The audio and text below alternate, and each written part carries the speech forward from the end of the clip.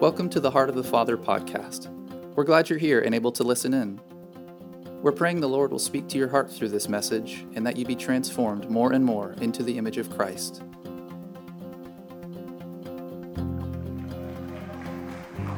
Good morning. Well, please stand with me. Let's start out moving. Would you like the Lord to encounter you this morning with His Word? All right, lift your hand. Let's pray. Father, we have come here to meet you. We've come here to hear your voice, and we have come here to respond with our whole heart to you. Would you encounter us by your Holy Spirit, who is the teacher of the church? Would you give us ears to hear? Would you give us hearts to perceive what you are saying and to receive all that you have for us? I pray that you would give us that grace this day and that no one would escape here or the live stream without being impacted for eternity with seeds that lodge in them and produce fruit forever. In Jesus' name, amen. You may be seated. All right, we're going to start in Luke chapter 3. Most of it's going to be in Luke chapter 8. Our calling as a church, the mandate that Jesus gave us when he was, I get this picture in Matthew 28 of Jesus standing before them and giving them the charge and then rising off the ground and then watching him go into the sky. That blows my mind. But he's giving the charge. And the charge is essentially this. Our mission is to make what? Okay. To make disciples. And here's my definition of discipleship. I think it's accurate scripturally. Discipleship is the submitting of every area of our life to the lordship of Jesus. Would you agree with that? So that is a process, true? It's a process. And so I want to talk about one of the core elements of discipleship this morning that Jesus emphasized over and over in the scripture. And I discovered, as I felt like the Lord was putting this on my heart, that there's areas of this where I have become a little bit insensitive, and it doesn't strike me the way it did before. It's pretty subtle. You know, the mindsets of the world, being around it all the time, it can get on you, and it's just like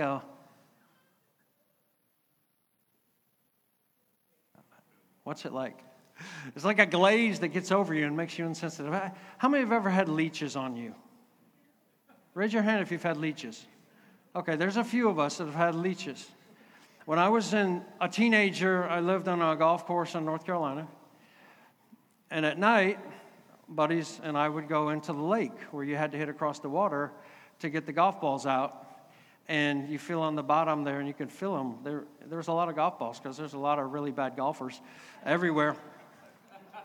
And we'd be out there in the dark, not that we were doing anything wrong, but just getting golf balls. And we'd throw them out there onto the fairway and collect them in garbage bags and then take them and wash them. And on Saturday and Sunday morning, go out on the tees and sell them to the golfers again.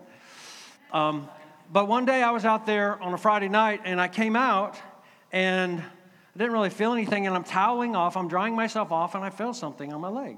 I'm like, oh, what is that? It feels like a slug. Oh, it's a leech. And then I had another one on my ear. There's a leech on my ear and a leech on my leg. I'm like, what in the world? If you want to know how to get them off, you burn them off. Right? So in those days we had cigarettes. Not anymore. Burn them off, and they let go. They say ouch, and they come off. But here's the thing. The mindset of the world is like that. You don't feel them when they get on you. You don't feel them at all. They don't hurt.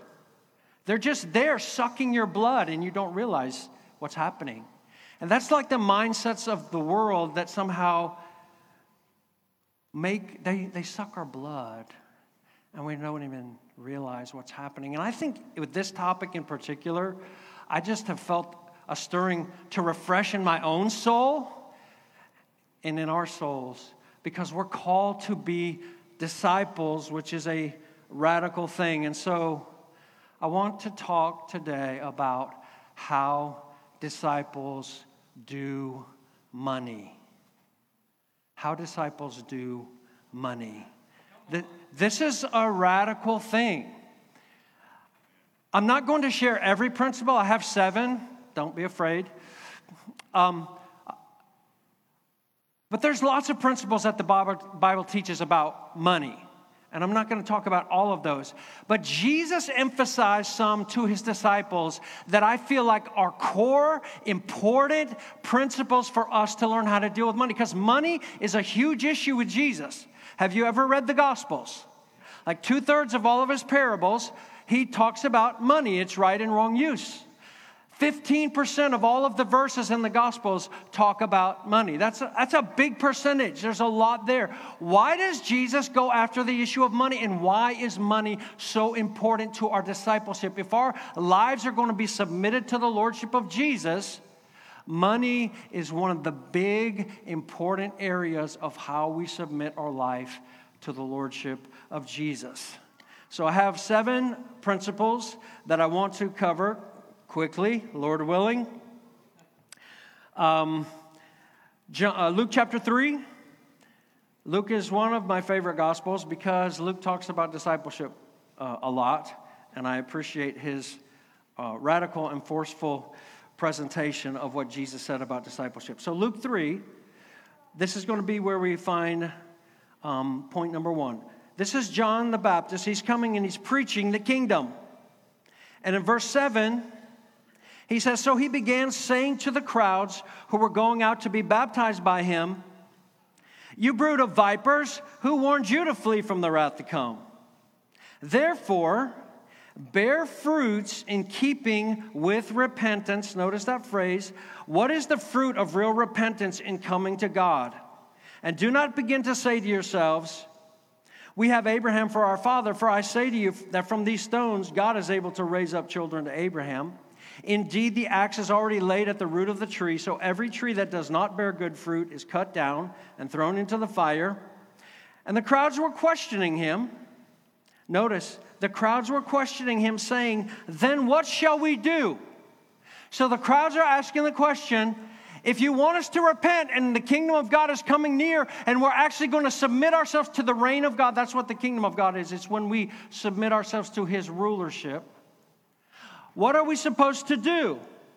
Verse 10 and verse 11, and he would answer and say to them, the man who has 2 tunics is to share with him who has none.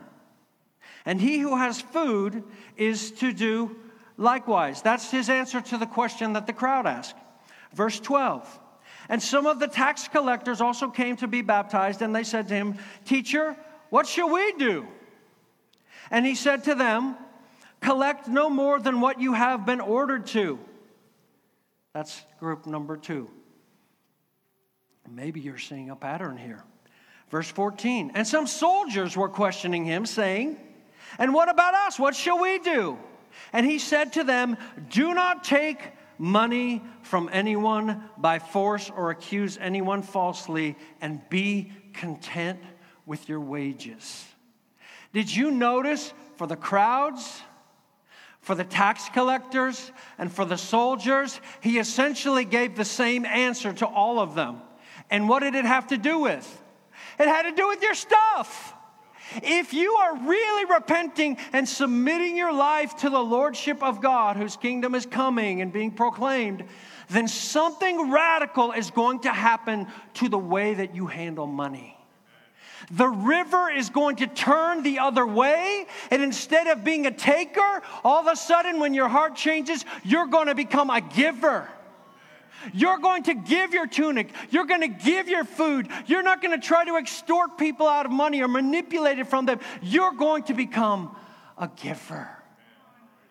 That's what happens in the heart when we submit to the lordship of Jesus. It reverses the flow of the river in our life. Principle number 1. Living like your money is about you and not about Jesus is not acceptable for disciples.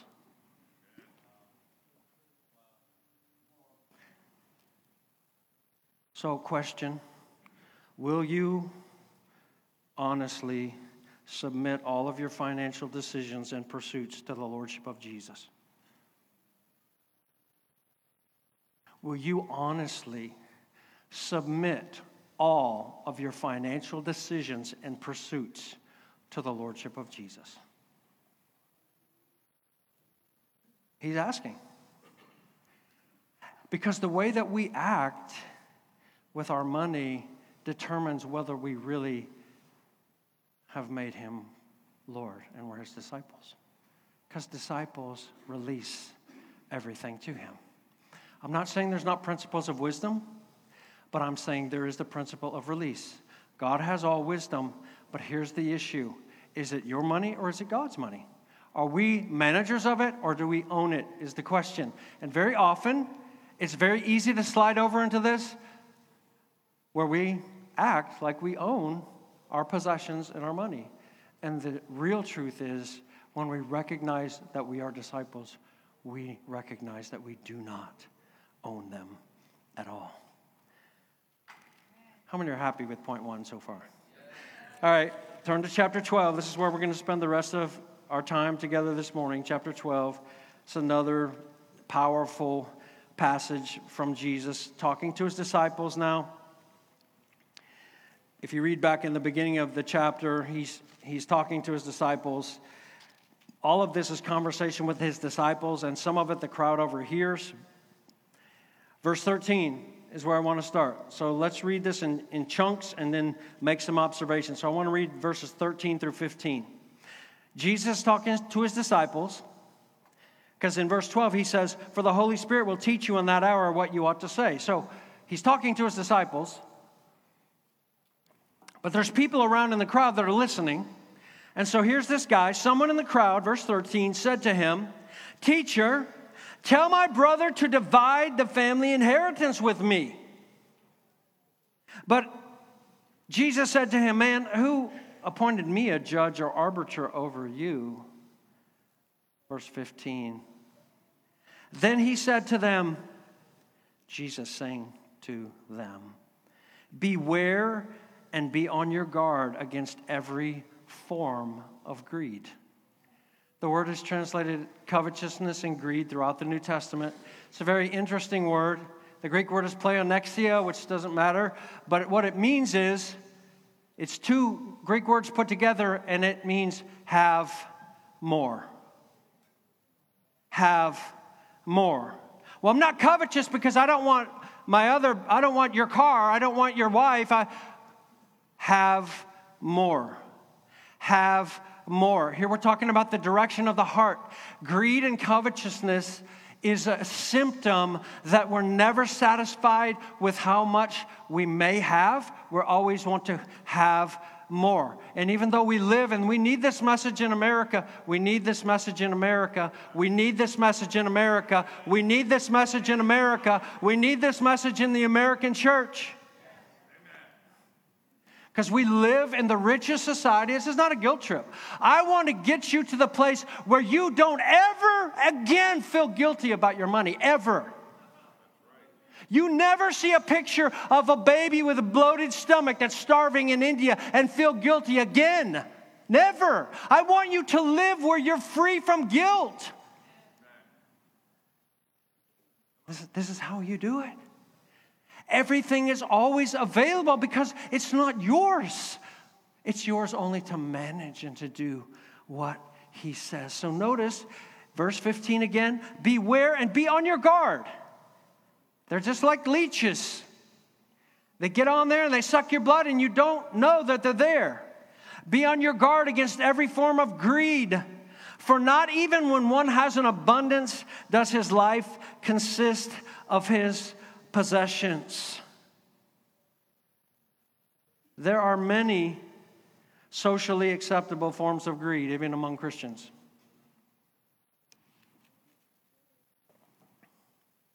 I'm believing God to make me rich so I can be a blessing to the missions. Maybe it's His will. I believe God makes people rich. But the Bible says in 1 Timothy 6 that if you seek to be rich, you pierce yourself through with many pangs and enter into ruin and perdition. That's pretty sobering language. What's the problem with wanting to be rich? Have more. Have more. Have more. Have more. Have more. Have more. Have more. No, disciples say, Lord, whatever you want me to have, and whatever I have, I use it for the purposes that you give it to me for, and that you say I can use it for. If we submitted all of our resources to the Lordship of Jesus, things would be different. Y'all, let me just put in a little caveat here. This is in no way a beat down to this body. This is true before the Lord. He knows it's true. This is the most generous body of people that I have ever been associated with in my life. I see it happen all the time. That's real. Where people are blessing each other, giving all that. It's beautiful. It's powerful. But this is something that we need to be reminded of consistently because the leeches are everywhere in the water. Haven't you noticed? And Jesus wants us to have the kind of cutting edge where we view eternity, and that's what we're really, really living for. We're not just doing the lip service. One of my heroes in the faith is John Wesley. You know John Wesley, the founder of what became Methodism. But Wesley, he's one of those guys, when I read his writings, I have literally cried, and I said, God, thank you for this man who loved you so much. He was born in a poor home. His father was a preacher. They had 9 children. He went to debtor's prison. They languished. The mother raised them. They were very poor. John Wesley was educated as a young man. His mom did a great job. Susanna Wesley, she had her 9 kids. One of them, they had 10, and one died. She's got a little room there. That's all she's got. She doesn't have a 5-bedroom house. She's got a little room. And in her quiet time, she would say, now, kids, when I cover my head with my apron, this is my quiet time. You study your Greek, you study your Latin, you do what you got to do. But like, you don't bother Mama because I'm seeking God. She would cover her head for 2 hours every day in her quiet time with the Lord. And she raised them to love Jesus. When John Wesley became a man, he got a job teaching at Oxford University. Smart guy. His first year there, he made 30 pounds a year. So that doesn't mean anything to us in the 1700s. That was a decent wage where you had a little bit of extra money if you were a single man. John was excited about his new position. He had an apartment there on the campus. He came back. He had gone out shopping, and he bought some paintings that he was going to put up on his wall. And it was a cold winter day. And he came in there, and the lady who was the cleaning lady for those apartments in Oxford came in shivering, had no coat. And she's trembling and cold, and, excuse me, sir, I'll get this finished. And the Lord convicted his heart. He reached in his pocket to give her some money, and he realized that he had spent everything that he had when he went out shopping for decorations on his apartment wall. And he purposed right then. It marked his life. He said, my extravagance. So that's not extravagant. He didn't buy a Tesla. My extravagance is keeping me from actually being the hands and feet of Jesus to this woman who is in need. I'm never going to live this way again. Wesley, you may not know this about John Wesley. For a pretty good long period of time, he had the highest earned income of any person in England. He was massively wealthy as far as his income went. Why? Because he was the author of a squabillion books that everybody loved to read. So he went from 30 pounds a year, and he purposed, I can live on 28 pounds a year comfortably and have everything I need. So that's where I'm going to live. It got to the point where he made 1,400 pounds a year, which was an enormous sum of money. Think in terms of millions in our buying power today. His whole life, he lived until he was in his 90s. His whole life, he lived on 28 to 30 pounds a year and gave every other cent away to the gospel and to bless the poor for the rest of his life. That's beautiful. He said, I measure everything by the price it will bring in eternity. That's a beautiful way to live. I'm not saying that the Lord is telling every one of us to live that way, but there's something that he is telling us. Because we have a lot of resources. Listen, this is not about guilt. This is about passion for the purpose of God in the world. The rest of his life, Wesley lived that way. Do you know that there are groups of people all around the world, in the country, who are the same way, even today? Where they purpose, they're only going to set their standard of living at a certain level. And everything that they make above that, they're going to give for the purposes of eternity.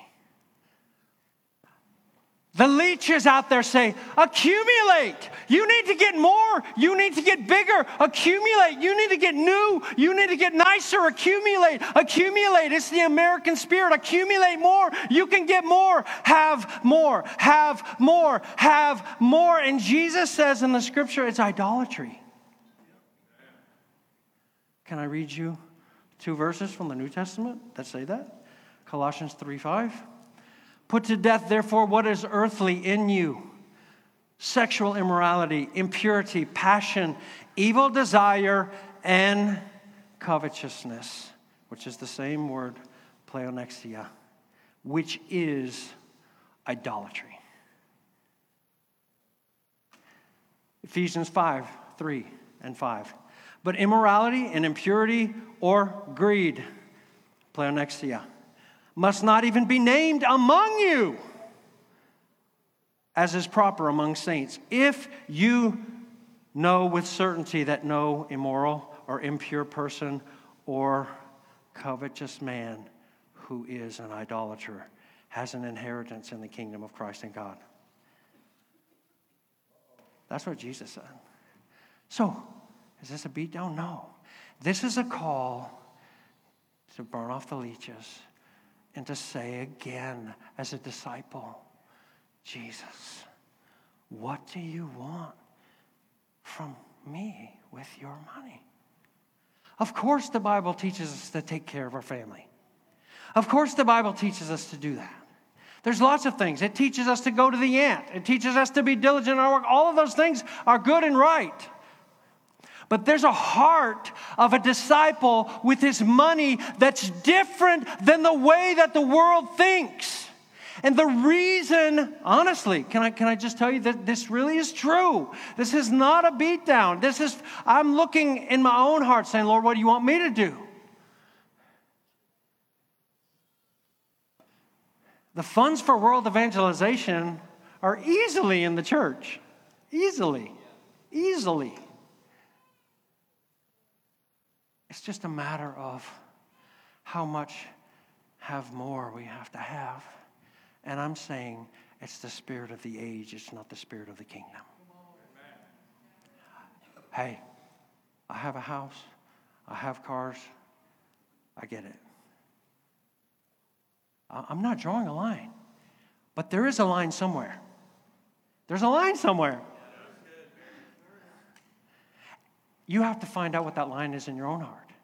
If you're Zacchaeus, the line is pretty radical. Lord, I'll give half of everything that I have. That's a pretty radical line. If you're the rich young ruler and you've got a stage 4 cancer, the line is even more radical. Give up everything that you have and sell it and come and follow me. Then you'll have treasure.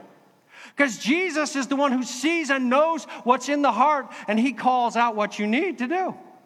If you're Barnabas and you're just overflowing with the Spirit and you have a field and you see that there's need in the community, you just go of your own good accord and say, God, this is awesome. It's so beautiful, isn't it? Sell a field, bring the proceeds, for the relief of the poor. So the line is not like a straight line. I believe tithing is a good place to start. I don't think it's the end game. The reason that I don't is that the Pharisees were meticulous tithers, right? Jesus said, you go down and with a little playing card and separate these seeds that are the size of pepper grains to make sure that you get exactly 10%. You're meticulous about tithing. But what else did he say about them? Did that cure their covetous heart?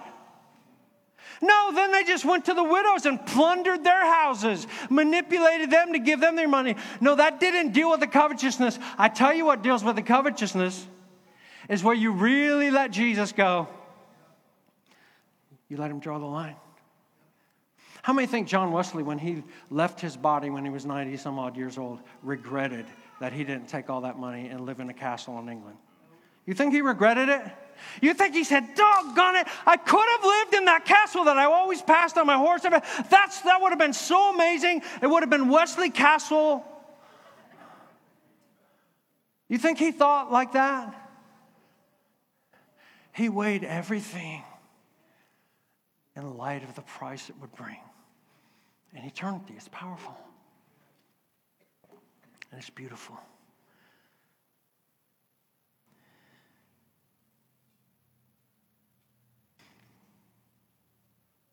Jesus calls out two main indicators that our money is our master. And he gives the cure for each of them as we follow along. Principle number 2 is this. Greed is often disguised and easy to rationalize under the banner of my rights and even wisdom. Here's a young man, probably, if he's calling out to Jesus to come and be the arbiter about the inheritance, he's probably the younger brother. He probably has an older brother who is the one who's in charge of doing the inheritance. And he's unhappy about the way that it's happening. And he cries out to Jesus, Jesus, fix this. My brother's not doing me right. And I find it amazing that Jesus' warning is, even what you think you have a right to, right? That's your inheritance. You have a right to that. Jesus said, it's greed in your heart, dude. I see it. It's as clear as day. You want to have more, and that's yours, and you're going to get yours, and you're going to scrape and get, and you're going to get for yourself because your river's flowing in the wrong direction. Because kingdom people, the river flows out, and there's an outflow. And if there's not an outflow, there's not spiritual health. If there's not a consistent outflow, and I want to say if there's not a sacrificial outflow, there's not spiritual health. It's really true. The happiest people I have ever known in my life are ones who are extravagantly generous. The most miserable people that I have ever known in my life, I remember them as a kid because they were friends of my parents. Famous surgeon. Wealthy, brilliant, had all the accolades, lived in a massive mansion, drove Jaguars and Maseratis. And his family was the most miserable people I'd ever seen.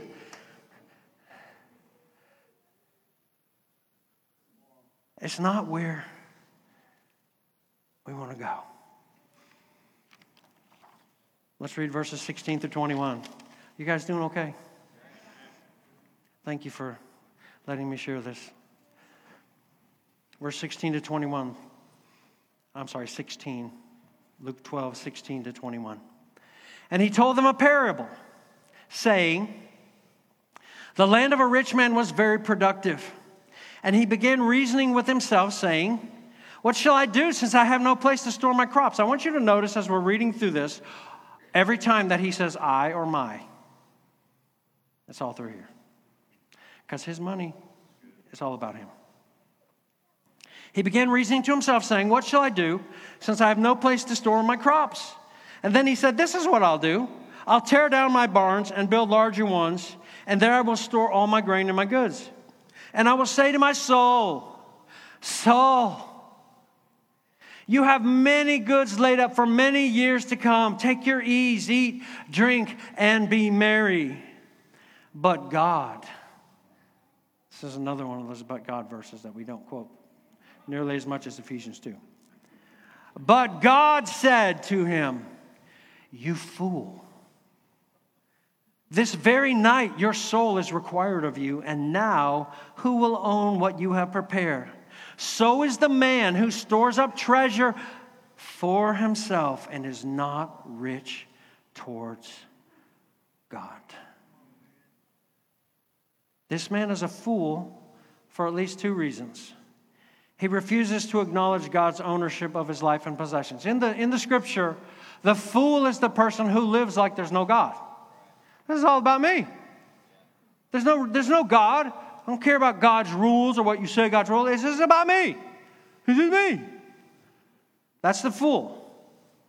So he's a fool for that reason, but he's also a fool in that he's investing everything in what he cannot keep. It won't last. There's no U-Hauls behind hearses going to funerals. All your stuff, every single bit of your stuff is going to go to somebody else when you die. You can either decide what that is in the future, or you can let it just happen.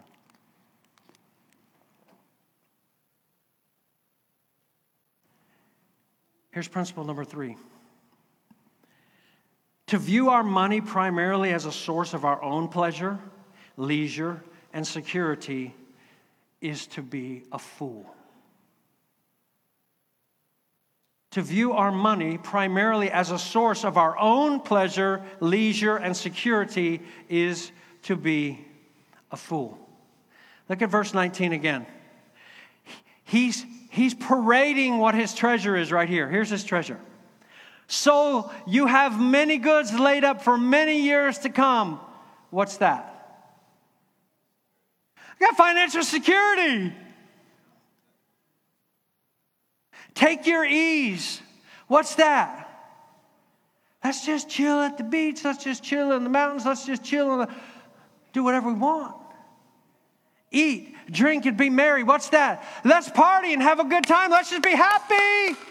And God said, if that's what you're doing with your money, you're a fool. God said, you're a fool.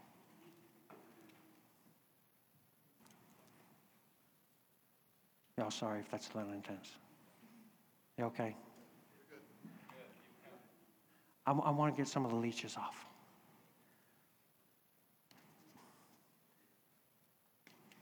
All right, verses 22 to 32, and then we're going to move on through a little quicker here. Here we go, for 22.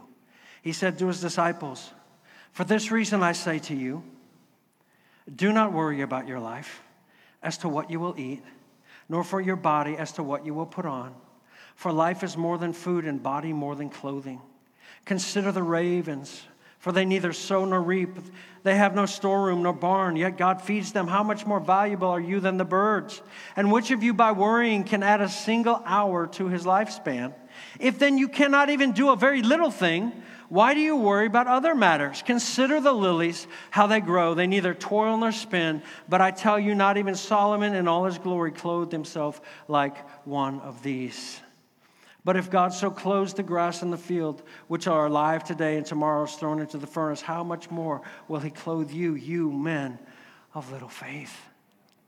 Y'all, I have a confession to make. There's a lot of years in my life where I was a man of little faith. I had 7 children to raise. And I was like, oh, God, I can't do this. I cannot do. No, I'm serious. I can't do this.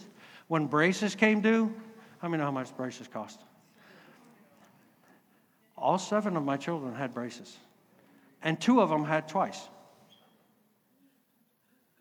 I'm like, really, Lord? How many know how much college costs? I'm like, Jesus. There's lots of nights where I'm laying in bed with my wife. She can testify to this. She's going, baby, what's wrong? I'm going, I can't do this.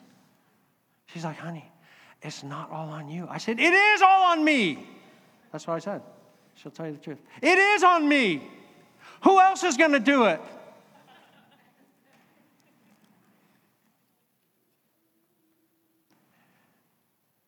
because I was anxious and fearful lots of times. What did that say about my own heart?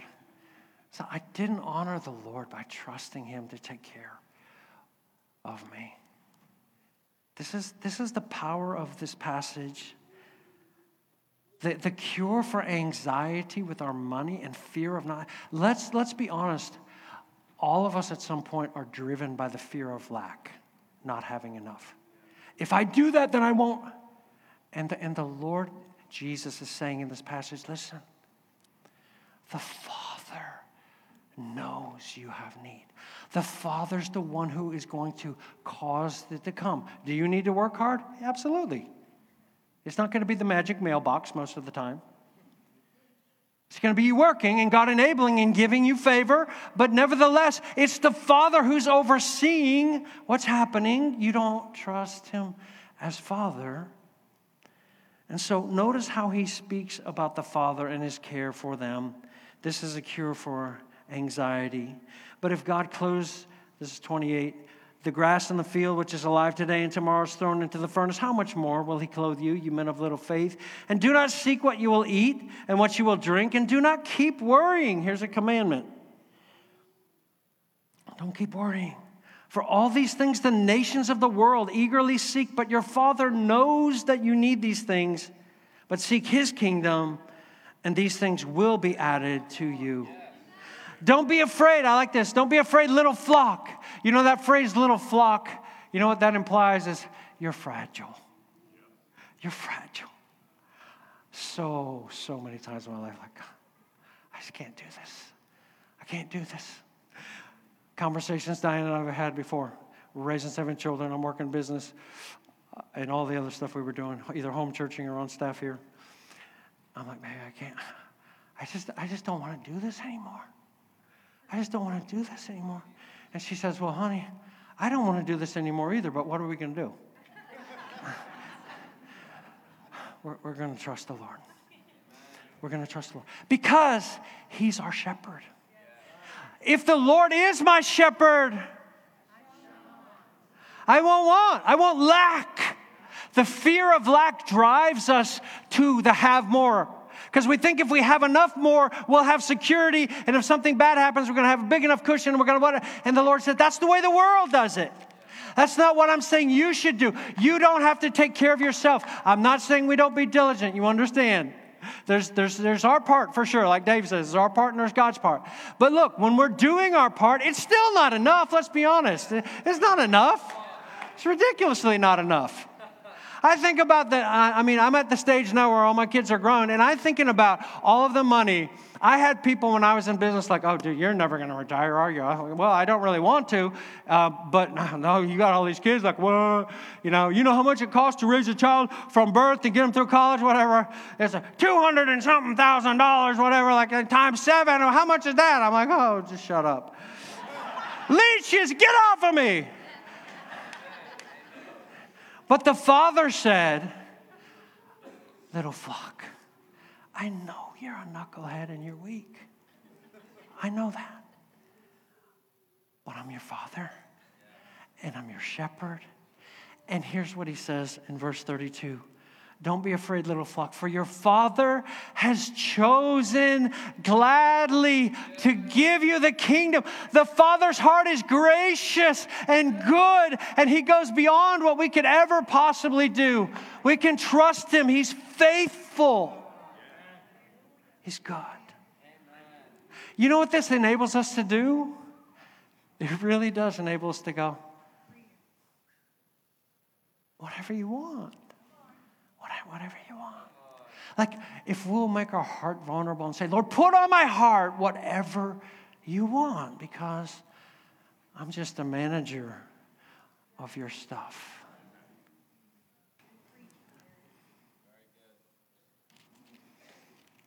We can't take care of ourselves, but he is faithful to take care of us. Principle number, did I read 4? Oh, no, here's 4. Disciples are called to trust the Father and his care so much that we actually live without anxiety and worry about our provision. Do you know that he commands us not to worry about this stuff? Yeah, I'm guilty so many times over the years. But he's had mercy. He still did it. He's still been faithful. All right, let's read verse 33 and 34, and then we're done. Sounds quick, doesn't it? This is a 2-bottle message. Oops. Verse 33. Jesus talking to his disciples now. Sell your possessions and give to charity.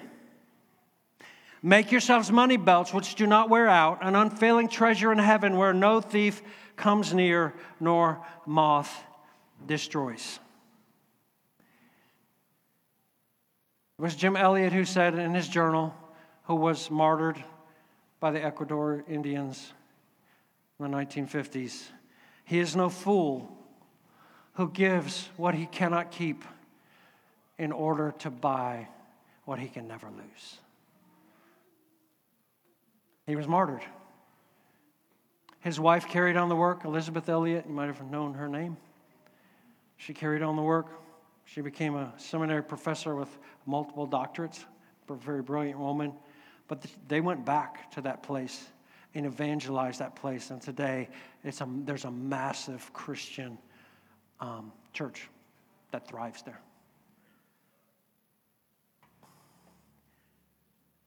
Why would Jesus tell his disciples to sell their possessions and to give them? Here's the obvious answer. They didn't have a savings account.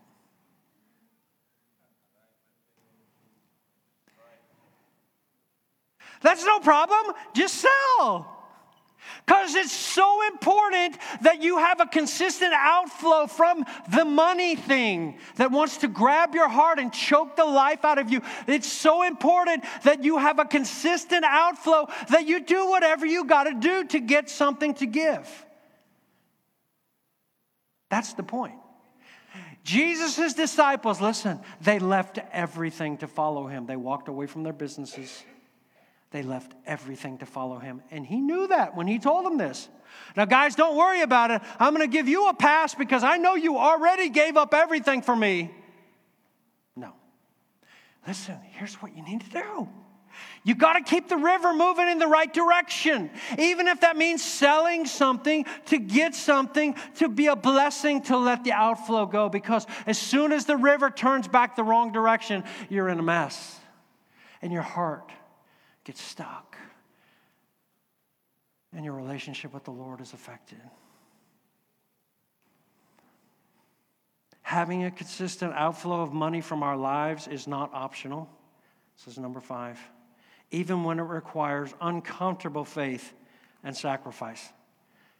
We love to shout about faith, but a lot of faith is pretty uncomfortable. Have you read Hebrews 11 lately? Have you read Hebrews 11 lately? The hall of faith. Many of them died without receiving it because they were choosing a better reward. What were they doing? They were saying eternity and the things that Jesus has promised are so much more weighty and valuable than these things. I can let them go and be happy, even if it's my life.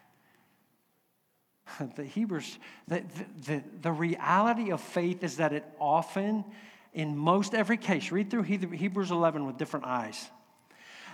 The hall of faith is men and women who obeyed God even though it cost them everything. Sacrificial obedience is at the heart of faith. You go, well, I'm not going to obey out of duty, brother. Well, let me tell you something. Obeying out of duty is better than disobeying out of freedom.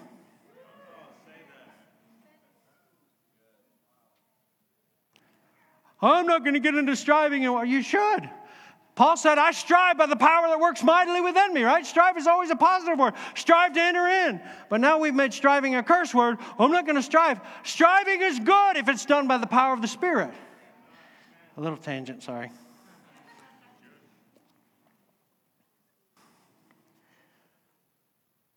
Here's how we attack the have more leeches. We attack the have more leeches by being intentional about taking our ragged soul before the Lord and saying, Lord, what do you want me to do with this stuff, money? What do you want?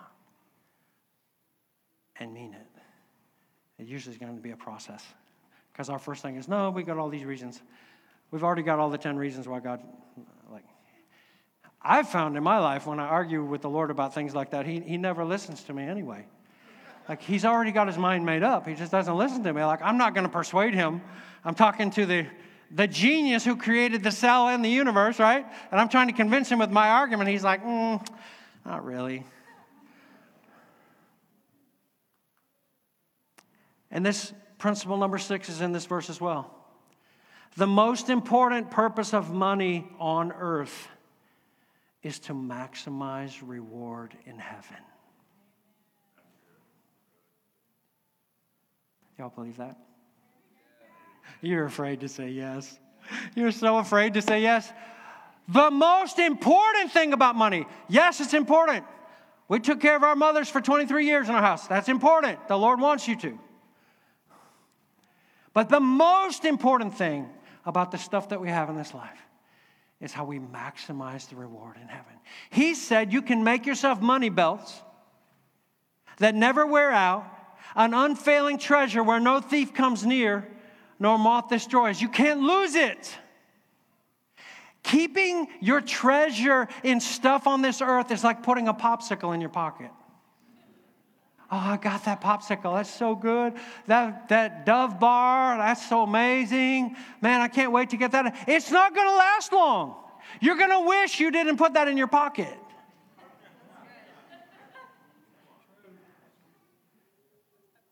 That's why Jesus said to the man, you're a fool. You had all these resources. You did nothing with them that will go on into eternity. That's foolish. Money is powerful. Things are powerful if they're used under the lordship of Jesus to further his purposes. And I know, y'all, trust me, I know. I raised 7 children. I know. We're Americans. But I feel like I would not be faithful if I did not challenge us with this, because this is like our blind spot in the West where we're so wealthy. This is our blind spot. We're sitting on billions and billions of dollars. It's not a beat down or a guilt trip. I'm with you in this. But come on, let's just think before the Lord. Let's let him give us strategies. Lord, what would you have us do to further your purposes and your kingdom in this world and in this earth? A release. Verse 34, where your treasure is, there will your heart be also. Such an amazingly, profoundly powerful verse. Principle number 6, the most important thing about our money on earth is to maximize reward in heaven. Number 7, the direction of our money, the direction that our money is moving is the best indicator of the direction that our heart is moving. The direction that our money is moving is the best indicator of the direction that our heart is moving.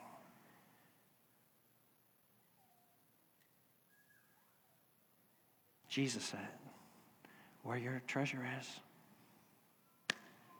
your heart's on it.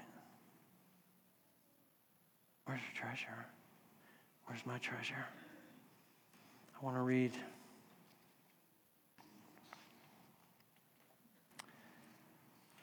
a quote from C.S. Lewis that I like very much. Here's what Lewis said. I'd like for you to ponder it. He said, I do not believe that one can settle how much we ought to give. I'm afraid the only safe rule is to give more than we can spare. In other words, if our expenditures on comforts, luxuries, amusements, etc., is up to the standard common among those with the same income as our own, we are probably giving away too little. If we're eternally minded.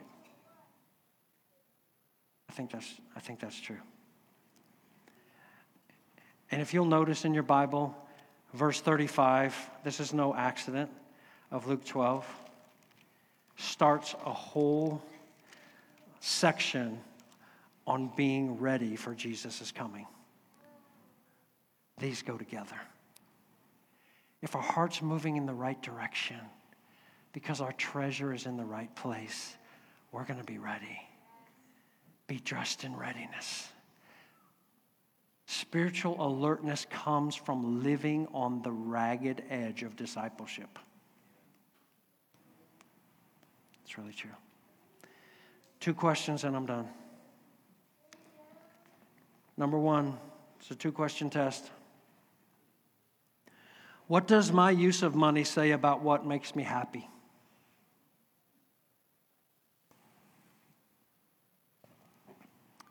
And secondly, does the use of my money demonstrate that I am really living for eternity?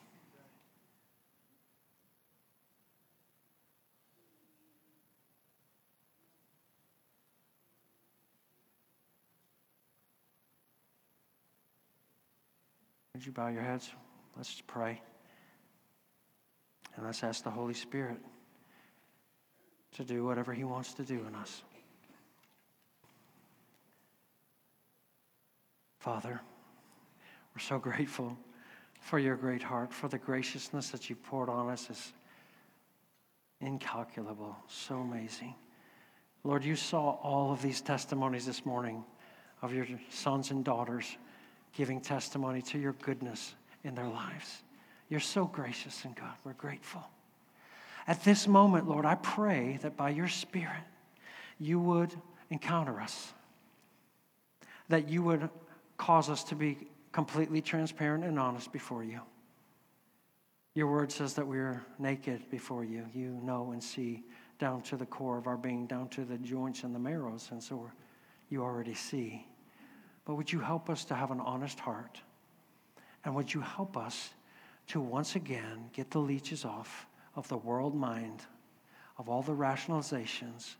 And would you help us to live with our money as true disciples of Jesus Christ, who have given up everything, gladly sold everything to get the treasure in the field?